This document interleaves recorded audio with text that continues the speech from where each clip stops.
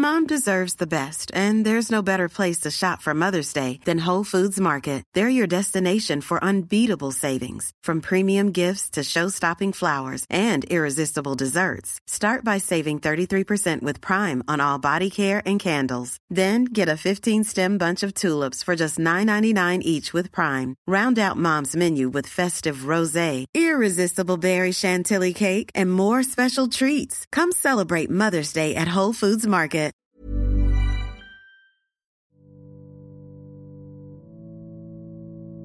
Let's start here, where I think the answer begins for everything and everybody, in the place of acknowledgement.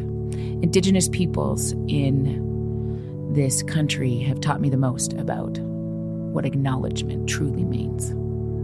So everything that I've created for you happened here on Treaty 7 land, which is now known as the center part of the province of Alberta.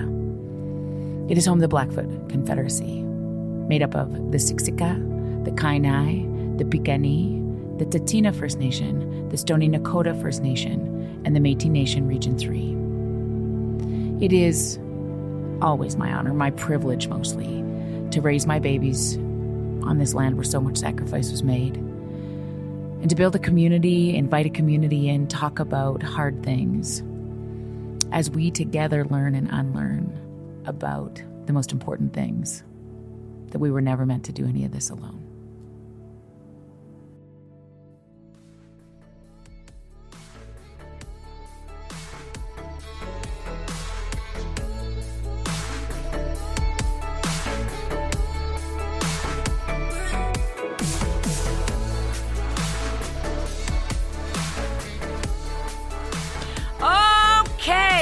Listen, welcome back. Welcome in. Dr. Jody Carrington here. And the Everyone Comes From Somewhere podcast. This might be the episode where we gain the world or we lose it. So I really love the Living on the Edge ones. And I cannot think of a guest that has probably spoke to my heart more than this woman.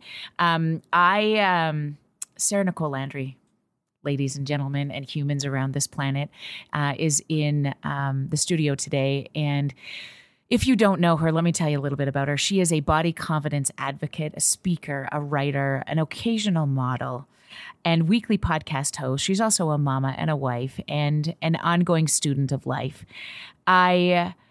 I am blown away by her story, and I wanted this community who probably knows her already, but I wanted you to know so much more about her because she is the reason Everyone Comes From Somewhere really took hold in my soul. We were sitting at an event together, and I was in awe of the way that she commands a room and a business and the women in her circle. And I was saying to her, what is the thing about making an impact in the world? And she said, a podcast with a message like yours is, I think, the place where you need to land. And I was like, yes, in addition to the 57,000 other things. And you said very clearly to me, I want you to think about this message. I want you to think about who needs to hear it and what it would sound like. And so for the next, 20 minutes of that conversation, you were like, this is what it's going to sound like. This is what I think you should do. And here's what I think you should call it. And I was like, okay, done. I think we just really have a plan. And we did. And so we're going to talk about that today. But I also just want to intro it this way. This is a podcast about where you came from. And I know to the core of me that we are all way more alike than we are different. And maybe most importantly, the difference between empathy and judgment lies in understanding where another comes from. So Sarah Nicole Landry, tell me, where would we start with you? Where have you came from? I have come from a stay-at-home mom who had a 2-year-old and a 4-month-old sitting at my feet and wondering what the heck I was going to do with my life, because as many people choose being a stay-at-home mom, and I did love my journey with it, it also was the only choice. We couldn't afford childcare, but I didn't want to give up on the hopes and dreams that I'd always had. And at the time, blogs were new, and I remember feeling so connected. I was also living far from my hometown, and I felt like for the first time, by reading other people's stories, I was feeling connected in my own. And suddenly I was feeling like I had purpose beyond just who these 2 people saw me as. And it made me start putting up the most atrocious content you've ever seen. Just so bad, just so horribly done. And yet that was my beginnings. And it always sort of has been the ethos of what I've always come back to is remembering what it's like to be in the corner of your own world and feeling alone, and what it would mean to connect with other people through spaces that we wouldn't normally have access to. And social media has been my journal. Most people have followed me through some pretty big life things, some very much times of getting it wrong. I was a weight loss influencer for a couple of years. I then realized how absolutely wrong I was in a lot of things that I had believed and ethos that I were following and the things that were externally validating me. I completely redirected my entire story, and I went through a divorce. I moved in with my parents. I had those kids with me. I was in my hometown and I started rebuilding. And so I got to kind of see everything from the side of what it was like trying to fit in with everyone, and then what it was like to sort of just be me and end up fitting in. Or just finding, it's always like when you're a kid and you're waiting for that birthday party invite from that really popular girl, and nobody ever told you could start your own party and you didn't have to wait for everybody else. And I feel like that's sort of what I've done, because it came from a lot of exhaustion. I came from a lot of feeling like I was never going to be good enough. And it came from a lot of loneliness in chapters of my life that I needed people, whether it was divorce, whether it was starting a career later in life, whether it was motherhood, no matter what it was, you could find community and you could find conversation. And so I am Sarah Nicole Landry. I am from Guelph, Ontario. I'm back in my hometown. I live 5 minutes away from my parents. I have coffee with my mom almost every morning. And I have 4 children now, and I am happily remarried to my husband now of 5 years. And so that's where we are. Oh, that's where we are. And I got it. The thing that resonated the most for me in that story is this idea of loneliness. And I got this, because we often tend to sugarcoat most things, and we're like, we're good. It's good. It's fine. It's good. What I love, you can't address what you don't acknowledge. And what I love so much about this idea of being a women entrepreneur, being able to sort of blaze new paths. It's fucking lonely. And people don't talk about that nearly enough. Take me back to this little girl in this little town in Guelph. Do you have siblings? What does she look like back I have then? an older sibling. She's pretty quiet. I was the loud one. I genuinely thought I was like adopted for a half minute, because I was like, how do I fit in with this like family of quiet people? I was sort of like the household entertainer. I always saw myself doing something on a stage, which was interesting because I pursued singing and acting and had just the worst stage fright.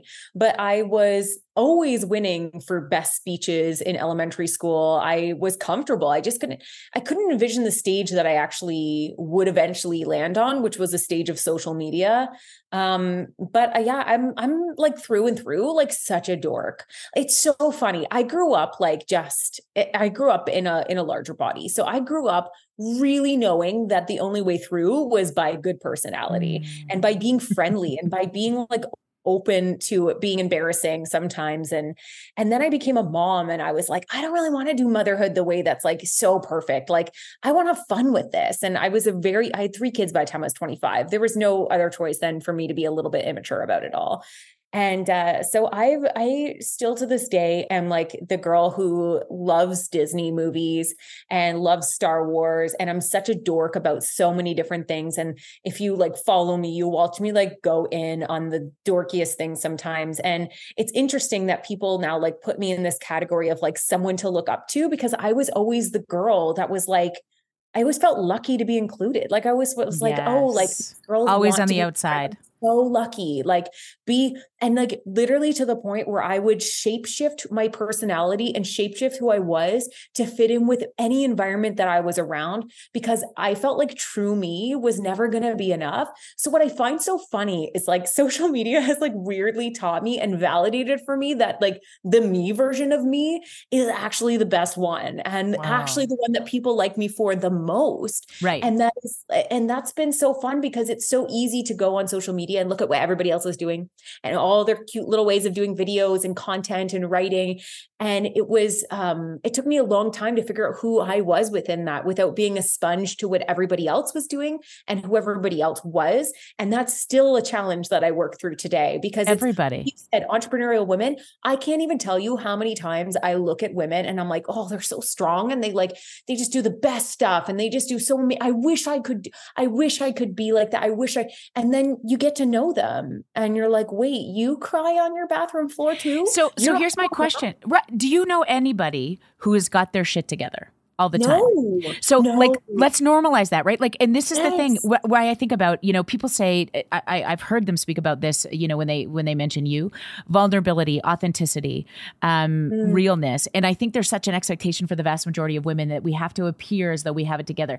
I will tell you this in this moment. I have assessed and treated over 1,000 women across this country. I have not one time met anybody who's got their shit together. Now, do they appear in seasons where you have good days, good moments, even minute to minute? But I will tell you, the walk between confidence and self-loathing is fucking short, isn't it?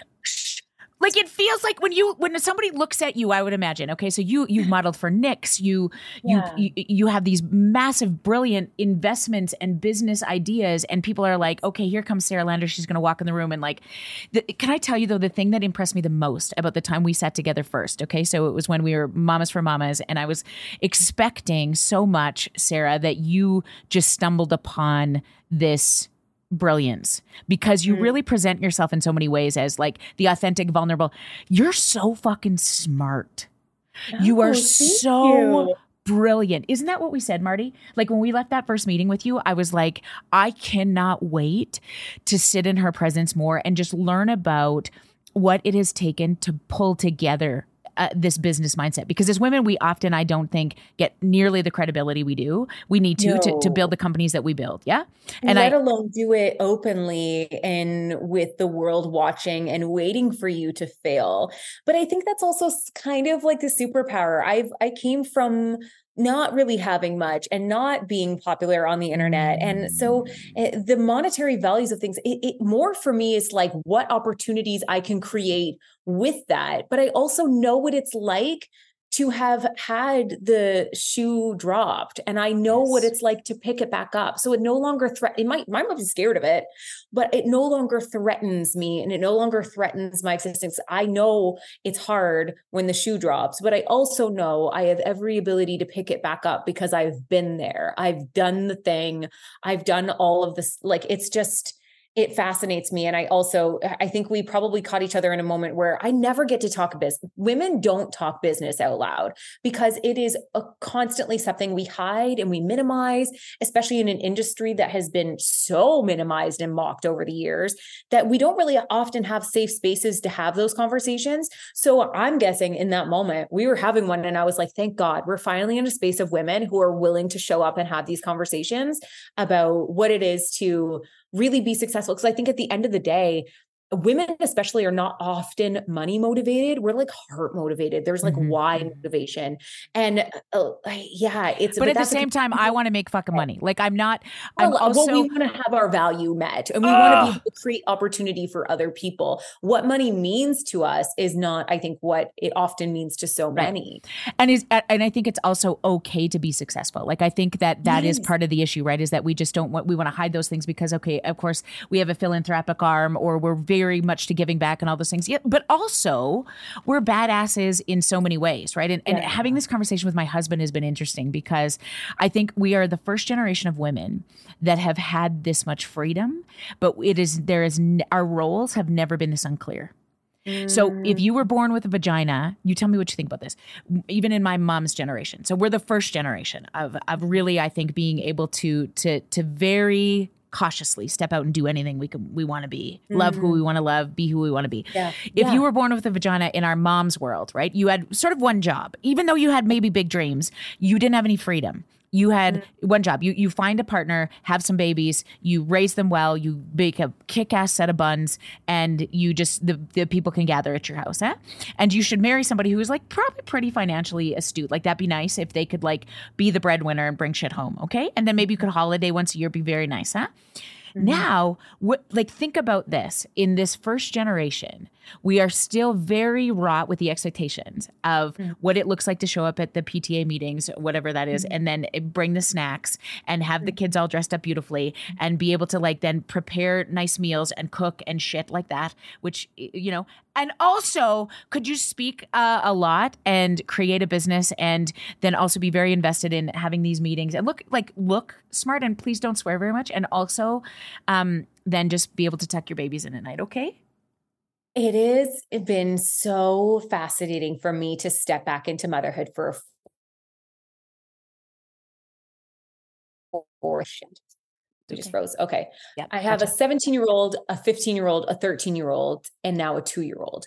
And walking back into motherhood has been so shocking for me to witness in real time the pressures and the questions that people will ask. I ended up doing this mini series on TikTok and Instagram just of all the things I've never heard asked of my husband. And it was things Yes. like, how do you balance fatherhood and work? How do you, are you okay with like that happening? Like the pink door, like just all of these weird little questions, like who's babysitting the kids? Like who's, just all of these different like roles that we have. Cause I think that we fought so much for like pay equality and opportunities to do these jobs, but the domestic demands haven't changed. But thankfully, I'm in a relationship where we really, really split the domestic responsibilities, and I openly share about that because I'm like, the mental load of motherhood is always going to be different than the mental load of fatherhood. I think that that's just going to take even further generations to run with that. But I do think like it has been so eye-opening to witness in real time. I was at the peak of my career, discovered I was pregnant, had a baby, and then I just watched everybody no longer ask me about my business, no longer ask me about anything inspiring, and all ask me, how are you balancing this with motherhood? Oh How are my you God. going to travel and leave your child? Is that not so hard for you to leave your kids? And then my husband is jetting away on work trips and nobody's asking him these questions. Yes. Nobody's asking him how he's balancing it all. Nobody's asking him anything than how's work? What's been going on? How are the kids? Just how are you questions. And I'm getting grilled on the regular by women on how this is all working out.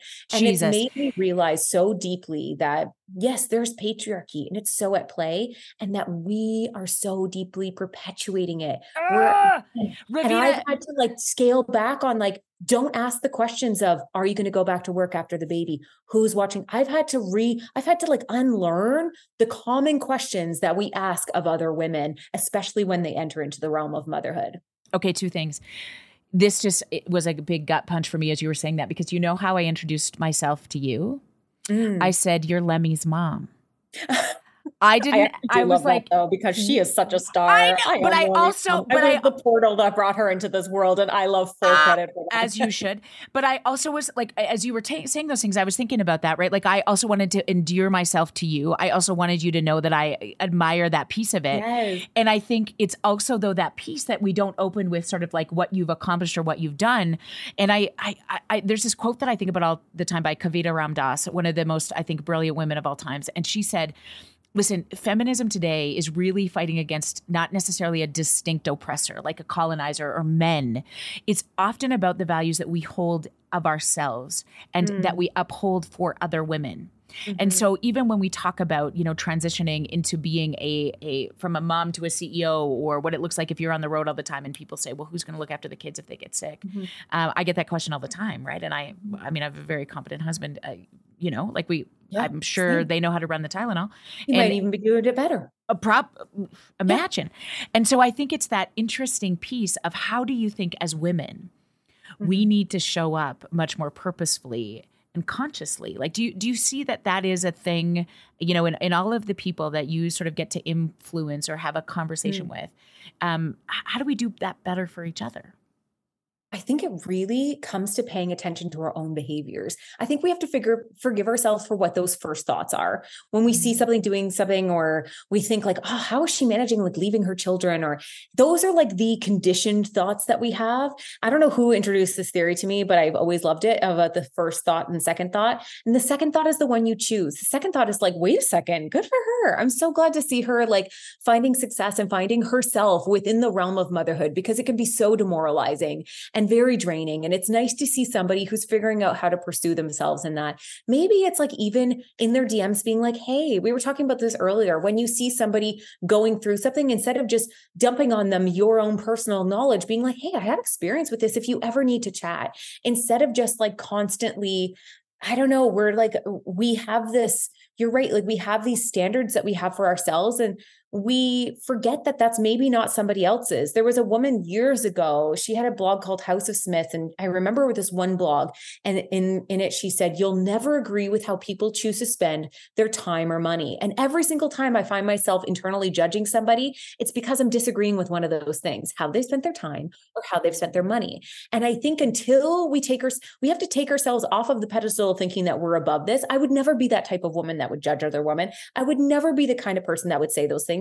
Recognize that you are, and we're in the systems that are making us like this. That we're in the systems that want us constantly distracted by what our bodies look like, because that's way better than us being distracted with any other thing in the world. I think we would have solved so many world issues if we actually didn't constantly be sold the message of how enough we are, right? So it's really paying attention. And I think I just floated through life for so long. And I think I just sponged up what everybody else was thinking and doing. And it's been so much work to just take a second, pay attention to your thoughts, pay attention to your own behaviors and patterns. And you might be able to recognize why other people are asking you these questions, why they're curious about how you're balancing everything more than they are just how you're doing. And we also are living in a time, and I think this is, just touching on the loneliness piece. I once had to say to my friend, that watching my Instagram stories is not checking in with me, because it gets so lonely when everybody thinks they know everything that's going on with you and you're showing them 10%. They just think they've got the whole thing. So everybody stops checking in, and it gets low. I said this, I'm like, it gets lonely at the top. Nobody feels like they don't want to bother you. They don't want to do anything with your time. They know your phone is full. They know your emails are full. They know your DMs are full. It's like the bystander effect, right? I'm sure somebody else has got this. And so nobody checks in on you. And I've had to really peel back recently and share about my mental health. And it's been months after, like if not a year after I've actually been going through it. And, almost being like, hey, I know I've like shown that I've been okay all this time, and I actually haven't been. And I actually need my fellow woman. Like I need the support. But I also realize like we create these windows of social media where they're not the full home. We're just peeking in, and it's not the full picture. But I just think it really comes down to like understanding that what we're seeing of each other is literally a peek, that we don't really know all that's going on, to be really careful with like, and gentle with each other, and just like really open to the fact that like we might disagree on things, and we might have totally different ethos of standards for our lives, and we are not a threat to each other. So many of my friends have chosen to be child-free and travel the world. And I'm like, this is so like, you making that decision is not a threat to my decisions to be a mother of 4. We are not in a competition. And the more we keep putting ourselves in competition with each other, the more we keep putting women up on pedestals and ripping them down. Every celebrity woman that you could possibly imagine that we've ever looked at has this happen. Like, let's look at a Britney Spears, a Miley Cyrus, a Beyonce. We rise them up and we wait for them to make the tiniest error and they get ripped down. And what happens? We raise them up again. They've risen from the ashes. How amazing. And then we rip them down again. Men are just floating. They're just going through it. And it's not because other men aren't doing anything. It's because they're distracted by other stuff. And it comes down to the patriarchy, and it comes down to the fact that we've become so competitive with each other.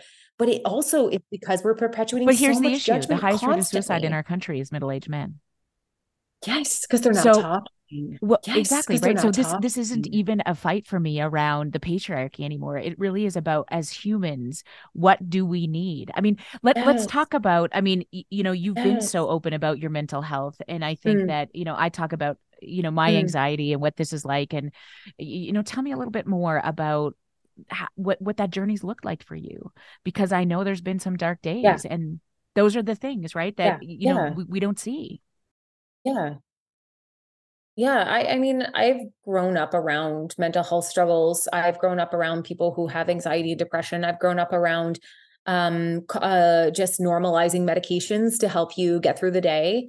I have been a therapy girl. I've done all the things, and I've just never had depression until I was pregnant with I've always had like a little bit of anxiety, especially postpartum anxiety, but nothing debilitating, I guess. And so when I was pregnant with Lemmy, I had some complications in the pregnancy, and it really closed me off emotionally. And I ended up getting diagnosed with prenatal depression. But then she was born and everything was fine. And I thought, well, that's great. I'm like done with depression. Now I know what it's like. I have empathy for what that feels like, but it's not my story anymore.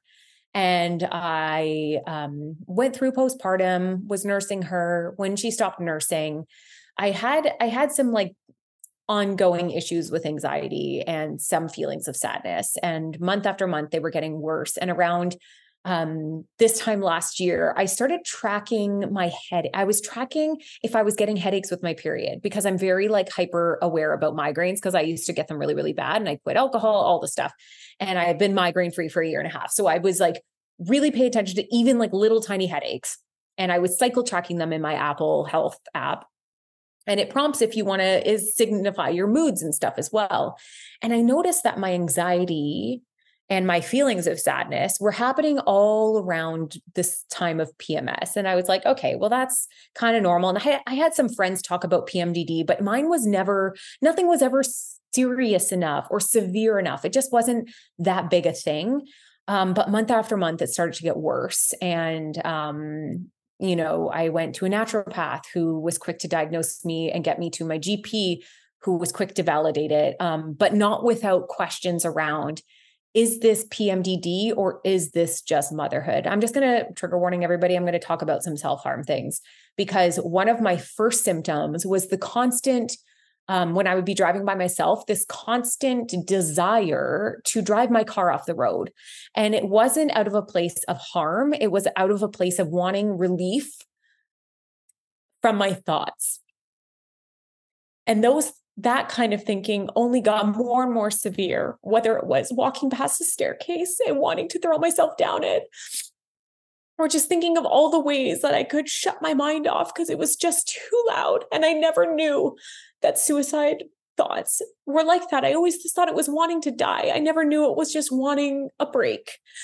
And it got really, really bad. And at one point was so bad that my husband had to essentially babysit me, and my family was all aware.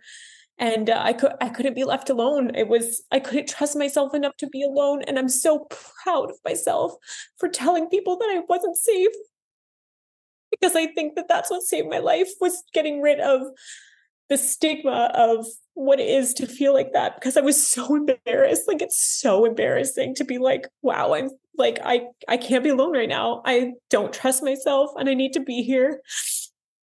And so I started talking about PMDD. And what was interesting is I was talking about it after I'd started medication, and after things where it's never better. Like it keeps me from being a 0, but it puts me at like between a 2 and a 4, which is just like surviving. And so I began to be open about it, but I'd been open about it, I mean, almost 6 months past when it had really been going on for me.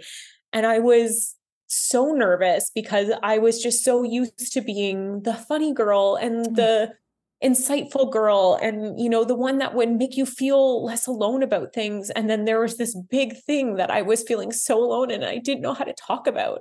And when I did, I was met with so, so, so much love, and so, Mm. so, so much criticism. Mhm. The amount of people that just didn't understand.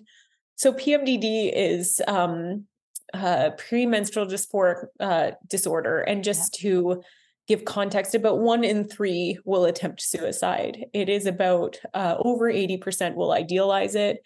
And a lot of women lose their lives to it. It becomes, from what I've seen and from what I've heard, a lot of times it happens during shifts in hormones. It can happen closer to menopause. It can happen postpartum. There's like so many windows. And the problem is, for so many women who have lost their lives to it, it's never been labeled from PMDD because it's not been studied. It's not been talked about. We don't know what it is. And if it wasn't for other women talking about it on social media, I wouldn't have even known what it was or gone to my doctor to talk about it. But I was just so shocked because I understood how weird it was to have something where you go from like genuinely suicidal to euphorically happy because you're like, everything feels like bright colors again and you feel safe and happy. And it's hard to create a problem. It's hard to see a problem if it's never staying. It like comes and then goes and then comes and then goes, but it's like this cycle that never really ends. And so I had to be witness to the sheer volume of people that couldn't understand why I was out celebrating my 5th anniversary with my husband, because wait, I thought you wanted to kill yourself. Why are you sitting and having dinner with your husband? Just so much judgment and so much like shame piled on, which if you know me, that's where I get a little bit petty and a little bit stubborn, because I'm like, if you're going to make, if you like, I'm almost like my whole back gets up for like I women. can see your shoulders. Right? Yeah. You're like, let's go, bitch. It's the same as like when somebody will like shame me for my stretch marks. I'm like, you're talking to like millions of women right now. And I won't, like, fire in my belly has to happen, but it doesn't mean it doesn't hurt and it doesn't sting and it doesn't make me want to like curl up in a ball and just go right away. But it was so important for me to be open about it because I couldn't keep up the act. Yeah. And I felt like people were seeing this version of me that was like being forced out, and I could sense it. I could sense that I wasn't, when you connect with your content and you're like, this is me and I'm putting it out there. And then suddenly it was like, here's the shell and here's that. And like, that's all I have.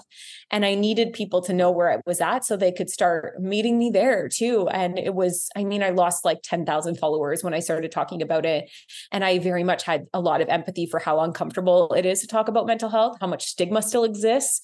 But then also how much community we've been able to create. And the bigger one is how many lives have potentially been saved from having these conversations. One of which was a 15-year-old girl who was in a hospital and her mother couldn't figure out what was going on. And it was PMDD. And now she has treatment and she's going to be okay. Like, we can only hope she's going to be okay. She has support now.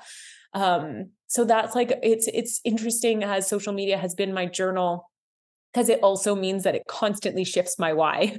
It constantly shifts what I meant to talk about. Yeah. And as you were talking, what I think about so often is that in my darkest moments, the thing that keeps me in the game the most is that my babies are watching. Yeah. Because you can't tell them how to do it. You have to show them. Yeah. I know. And I think that's the point, and we talked a little bit about like anticipatory anxiety. So tell me about this, because I think this is a thing, when people struggle with mental health or they have those dark moments or they get suicidal thoughts, which, can I just tell you, is far more common than anybody ever talks about. And it's scary when you sort of feel like that, because you can look at all the reasons that you should stay. You look at all the reasons that things are going well, that you were in a privileged position, you have people who love you, you have money, you have all these things, what is wrong with me? So it further perpetuates that idea that how could I even put myself in this position?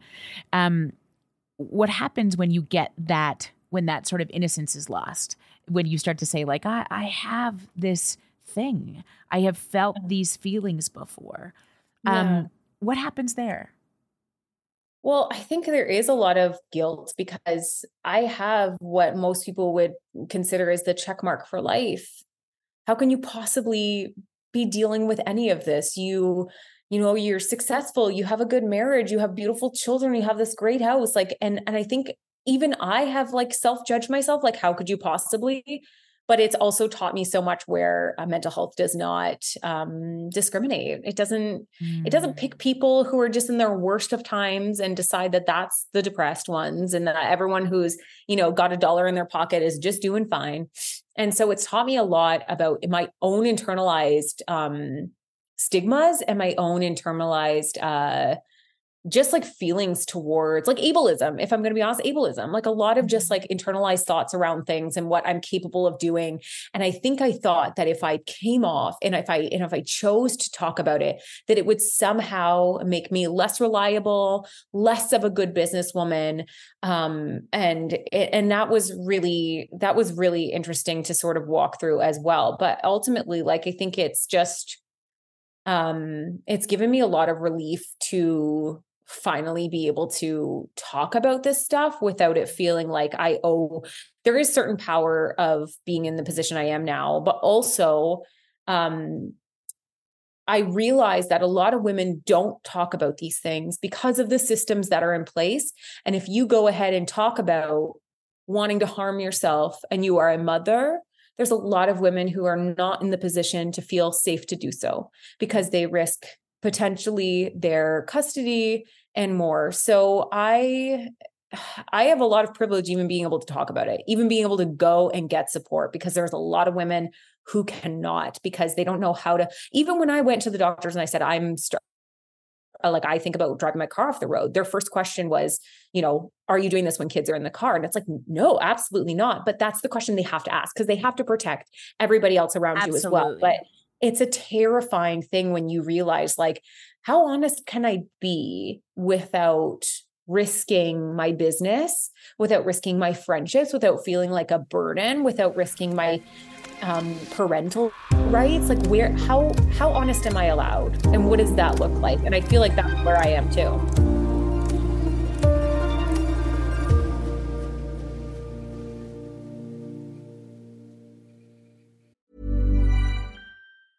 Hiring for your small business? If you're not looking for professionals on LinkedIn, you're looking in the wrong place. That's like looking for your car keys in a fish tank. LinkedIn helps you hire professionals you can't find anywhere else, even those who aren't actively searching for a new job but might be open to the perfect role. In a given month, over 70% of LinkedIn users don't even visit other leading job sites. So start looking in the right place. With LinkedIn, you can hire professionals like a professional. Post your free job on linkedin.com/people today. I love that, because here's the interesting thing about anxiety, right? Is that so much of the thoughts are intrusive and scary and have no basis in reality.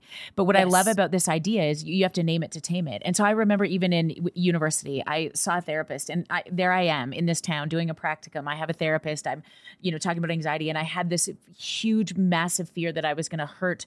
There was a baby. All of us who were doing this program together, one of us, we were all sort of going through it together, had a baby. They got married and had a baby. And so this little guy was like our whole world for everybody. And I started to have this extreme fear that I was going to hurt him, that I was going to throw him down the stairs, that I was going to kill him, that I was going to do all these things.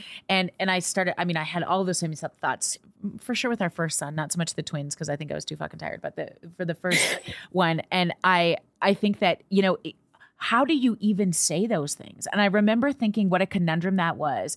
I'm going to be a psychologist. I need to put this somewhere, because here's the truth about an intrusive thought, is that if it debilitates you, if it scares the fuck out of you, it's an intrusive thought. That when you then give it some space, you have the ability to deflate it. It truly isn't, if it doesn't discern you, if it doesn't scare you, if it doesn't sort of make you do that at all, your shoulders up, I'm showing you, then it's a thought that becomes a part of you. And there's a big difference between those two things. And so oftentimes anxiety is like, I can't believe I'm even thinking these things. And then you'll think even worse things, because your body's like, oh yeah, really? Well, what if you did this? What if you were a psychopathic serial killer and sexually molesting everybody in the world? And people are like, oh my God, oh my God, oh my God. So it becomes so isolating and debilitating. And so when I bring it back to sort of what you talked about at the beginning of this, in our best days, when we're navigating the weight of the world, loneliness becomes a thing. Then you interject hormonal changes, perimenopausal, menopausal experiences, the changes of our bodies, the role of being a woman and a powerful woman who then really can stay soft enough to sink into their babies and navigate what's happening into their relationships. I just really, like, for one goddamn second, let's just think about what remarkable humans we are in this time. Because as we're navigating all of these things, we are inundated every second with somebody else's highlight reel. Yes. And we have very few safe places to put it. where we can really unpack it and navigate and say, do you know how that's normal? I can't tell you one of the best moments in therapy I will ever have with a patient, a client, is when we can normalize the experience, right? And you're right. There is that moment of assessing, is this something I need to be imminently worried about, right? Like there is that moment. But I will tell you, so much of the time it is, where do you feel it in your body? Yeah. And oftentimes women, most people, carry it here in their throat, in their chest. It feels heaviest there. And when we can name it and we can say things like, okay, let's just look at it, right? Let's just feel it. I don't want it there. I want to put it down. I don't want to feel it. I want to get over it. What if we just said, welcome it. There it is. You don't have to go anywhere. We got you. That represents all the things that she should have been for so long. The little girl that wasn't funny enough, or that had to keep the whole family laughing in this fucking family of quiet people. Like, step it up a little. All right, I'll be the double spice. Here you go. And then we step into that in relationships, and then being moms and being members of the community and being expected to do many things. I think if anybody's listening to this, here's the thing. In this moment, drop your shoulders, wiggle your toes, relax your jaw. Because when we have access to the best parts of ourselves, we know where we're supposed to be. We know we have much more ability to navigate intrusive thoughts, right? We have much more ability to say, I think I'm going to need somebody to hold my hand through this, than when we are in this space of anticipatory anxiety. And it often comes with what if. What if this is bigger than it has ever been before? What if it goes off the rail? What if this happens? What if, oh God, it's going to... And so much of this may be true, but you have access to the best parts of yourself when those shoulders are dropped. And man, that's hard to do. Huh? Yeah. Do you think? I mean, there's this incredible woman named Vicki Pattinson, and she describes PMDD as a wave. As you're building your castle on positive thoughts, there is like this crashing wave that comes to destroy everything. And as you were saying that in describing anticipatory anxiety, it's like standing at the beach and just watching the wave, just watching it come at you and feeling frozen. And what I'm sort of learning now is it's about sort of grabbing a buoy. It's about figuring out what those things are, that just not to avoid the wave. The wave is coming. There's nothing you can maybe do to stop that right now. But what you can do is actually openly prepare yourself for it, as opposed to just feeling like there's nothing you can do but let it hit and destroy you. And I think that's where I am, is just like, so my medication gets me to a 2 to a 4. Eventually, maybe I get a hysterectomy and it takes away that problem and maybe introduces a few new ones. My husband always says to me, because I will always say the same thing when I'm in it, is I don't know how I can do this forever. And he's like, the good news is it's not. The good news is you just have to figure it out right now. You don't have to do this forever. Shane, how smart are you? He's such a gem. Yes. He's such a gem. And he also was like, the kind of person that will like research everything and like just come at it prepared as well, which helps me feel like I'm not a nuisance. I'm just informing him. He has actually the access on his phone to get the notification of when my period is about to come. So he also is prepared for my shifts, and that. So he's a version of a buoy. Like, let's be real. So this is what are your buoys? I have all of these different buoys. So like, yes, the wave is coming and it's going to crash down my sandcastle, which I will rebuild again when this is done. But right now it's about riding that wave and figuring out how to find joy in every little tiny thing you can. And I have been dangerously going to Disney. And I finally said to my friend, Joanna, she was like, you go to Disney a lot. And I was like, Joe, it's the only place. I don't know. It's like access is my inner child. And it's the only place in the world that like, I just feel constant joy. And I feel it with my family, and I feel like we're all together, and I feel like everything's going to be okay. And I also love, this is like such a cheesy little thing, but the characters aren't allowed to unhug you first. You have to be the first to let go. So you get an unconditional hug. from whoever you need. And it's not like your mom. So you don't like feel that like my mom will hug me and she could stay there for hours, but I'd be like, okay, I this is too much.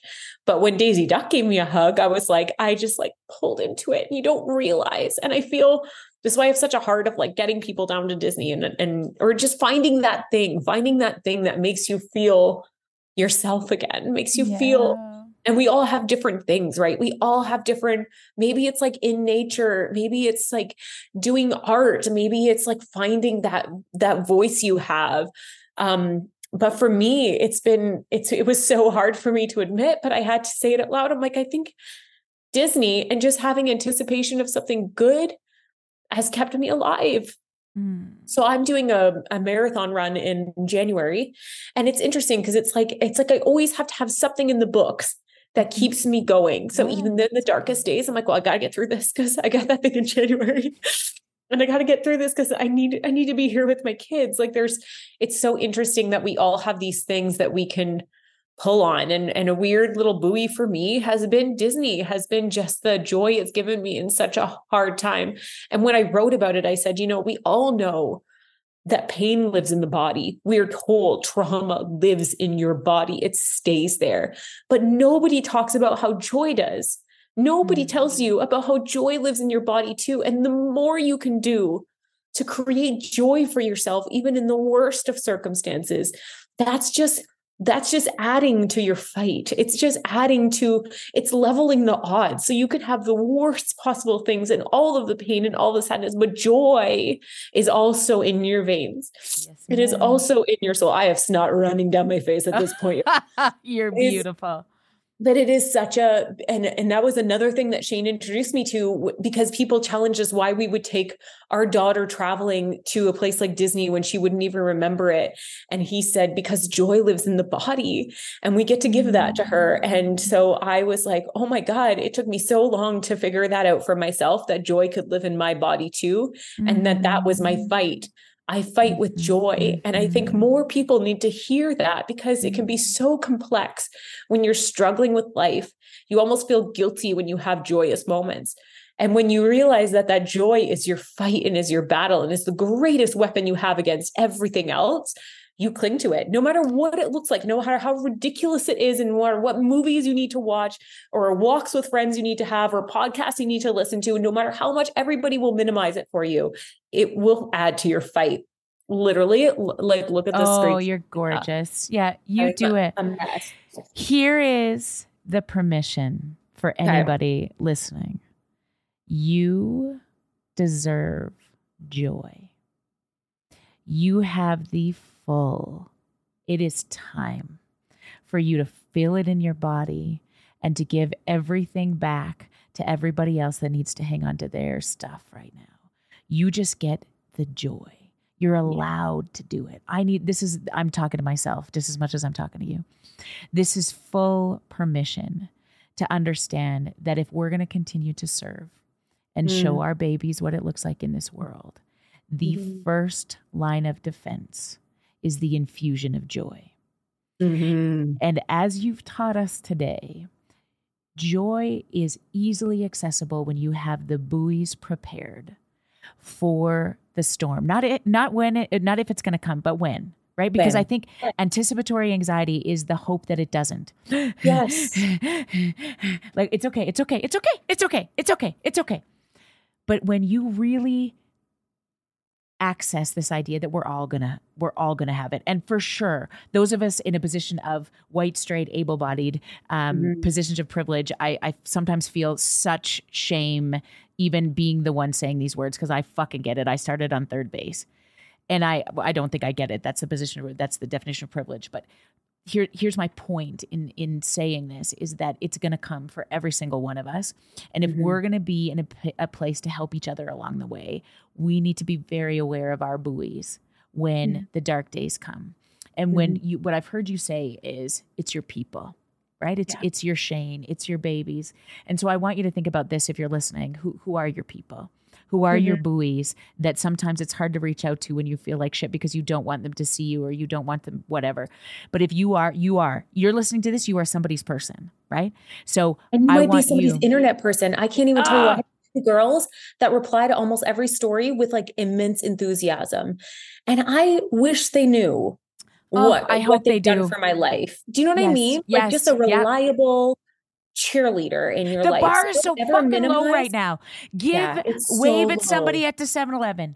Tell somebody Oh they my have a nice, gosh. you Yes. look something. Please, I mean, this is why I love to be alive in this season, Sarah. Let me tell you this, is that I've never been so happy to be alive. When I worry about my kids and what they're facing in the world and whether my marriage is going to make it or whether my business is going to make it, I think, you know why I'm so grateful to be alive right now? Because it's so easy to leave a legacy. All you got to do is give it your best shot at being kind every single day, and you will not only change a life, you will save it.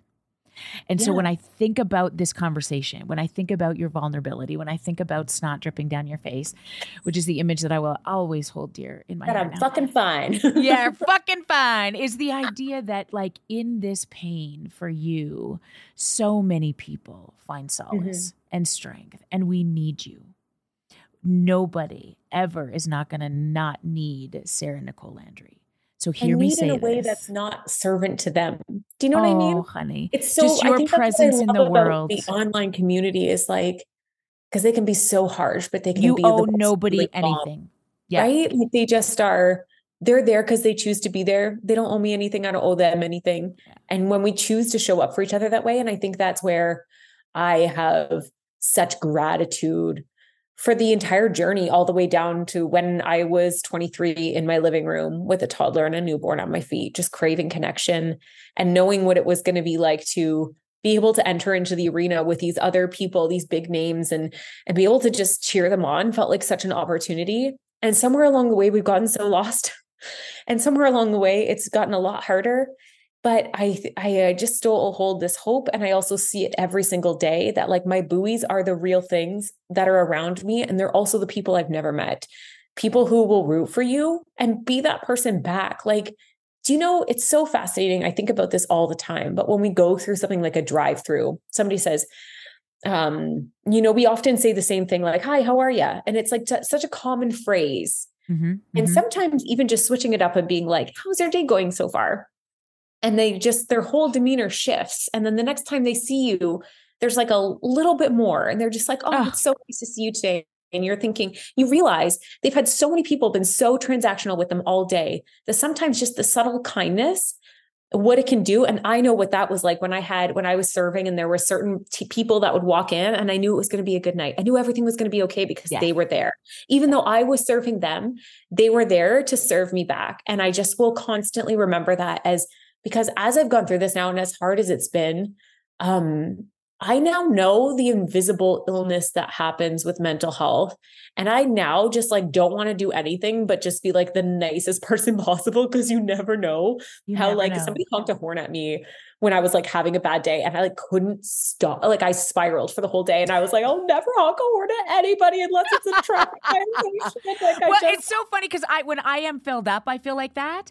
And then I get assholery-ish when my cup is empty, right? And I'll fucking throw punch anybody. So I mean, I also feel like that's such a fine line for me. But I love the idea of really being in this place, right, where we really underestimate our power these days. And I think the thing that keeps me alive, or that keeps me in those dark moments, is like, okay, all I got left is the next best right kind thing.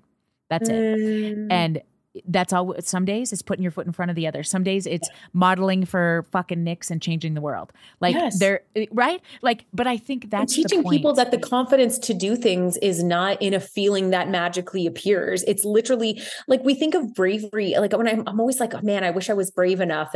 But everything scares me. And yet I'm showing up. Like I'm never not literally shaking. And I'm sure you're the same before stepping onto a stage. You're shaking. And then you step forward. I'm like, that is confidence. I don't know what world I thought I was going to magically have this feeling that was going to come over me and walk with me through this life. It has always been I choose this, and then the feeling sort of like accompanies it. But I've had to like go through all of like recognizing constantly that like might be on a beach in a bikini, and it took me like 25 steps to take that first one in my head. And then I take that first one and I'm like, okay, let's go. We're here. And and teaching other women that they can find that confidence in making those choices for themselves has been one of the greatest joys of my life, because it has so little to do with our bodies. It's so little to do what you look like. And it has everything to do with how we show up and the memories that we create and how we're there for each other. And the fact that we're all going through it. We all live in the same system, in the same society, and how we show up for each other can be like a gift, or it can be a plague. So let's just keep being a gift to each other and doing the best we can with what we can, and recognizing that mental health is a very big thing that a lot of people struggle with. And you're definitely not alone, even when you feel like nobody could possibly understand what you're going through. See, I told you it was going to be a good one. Sarah Nicole Landry, thank you. Thank you for showing up just like you do every time for everybody in your community. And you did it as I knew you would today. And I'm just so honored to know you and your brilliance. And I'm always in your corner. I am just so grateful that I could hear a little piece of your story. I will always be your biggest fan and a buoy if you need me. And I want to know where everybody can find you. We're going to put it all in the show notes, but tell me what's next. Tell me where you want people to go to find you. Before I do that, I just have to say one last thing to you, because at the very beginning of this episode, you said to me, you are just so smart. And I need you to know that when I was in the 7th grade, a teacher told my parents that I would never become anything. And that, that there was basically it was a pretty hope. My parents never told me that till I was an adult, which was like really awkward because I said it on Facebook. But to be told that I'm smart as a woman who never went to university and all of these things that I thought would make a person smart. Thank you for that, because that's like such a rare thing for me to ever hear. And I grew up always hearing that I wasn't going to be enough, except for my parents, who always inflated me with delusion. And thank God for that. So thank you. From the moment I met you and everyone in my audience, that first time you were in my Instagram stories, everyone was like, this is the dream team. This is so great. And I'm so excited because in the near future, you were also going to be on my podcast. And so I'm excited for us to kind of flip the script on you.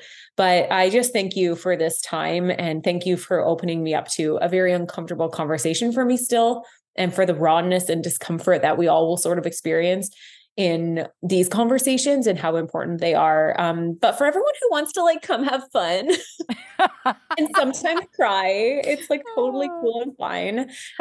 The Bird's Papaya is where I am. I'm usually on Instagram, Instagram stories, and I really will make you either laugh or cry. And there's really nothing in between. And if you're a podcast listener, I am at the Papaya Podcast. It has literally nothing to do with papayas, even though that one guy was sorely disappointed and left a review that it didn't. I am very proud of that space. We've been podcasting for 4 years, and we just have a lot of really curious conversations. So if you're a podcast person, hop on over there. If you're an Instagram stories gal, going over to Instagram stories. If you want to be on TikTok, I'm like sometimes there when I have capacity for it. But yeah, I am all under the Bird's Papaya, and hope to see you there. Thank you. You go follow. Everything will be in the notes. And to everybody else today, drop your shoulders. Think about your buoys. Hang on to them tight, because we need you so much now more than ever, and nothing more than just what you bring to this world. Thank you, Sarah. Thank you, everybody. And I cannot wait to see you right back here next time.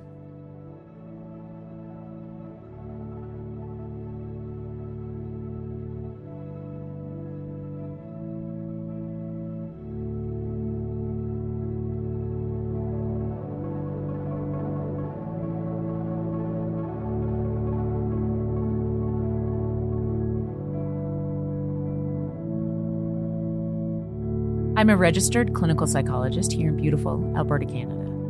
The content created and produced in this show is not intended as specific therapeutic advice.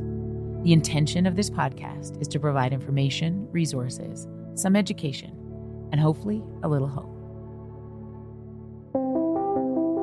The Everyone Comes From Somewhere podcast by me, Dr. Jody Carrington, is produced by Brian Seaver, Taylor McGilvery, and the amazing Jeremy Saunders at Snack Labs. Our executive producer is the one and only, my Marty Pillar. Our marketing strategist is Caitlin Beneteau. And our PR big shooters are Des Vanneau and Barry Cohen. Our agent, the 007 guy, is Jeff Lonis from the Talent Bureau. And my emotional support during the taping of these credits was and is and will always be my son, Asher Grant. Woo.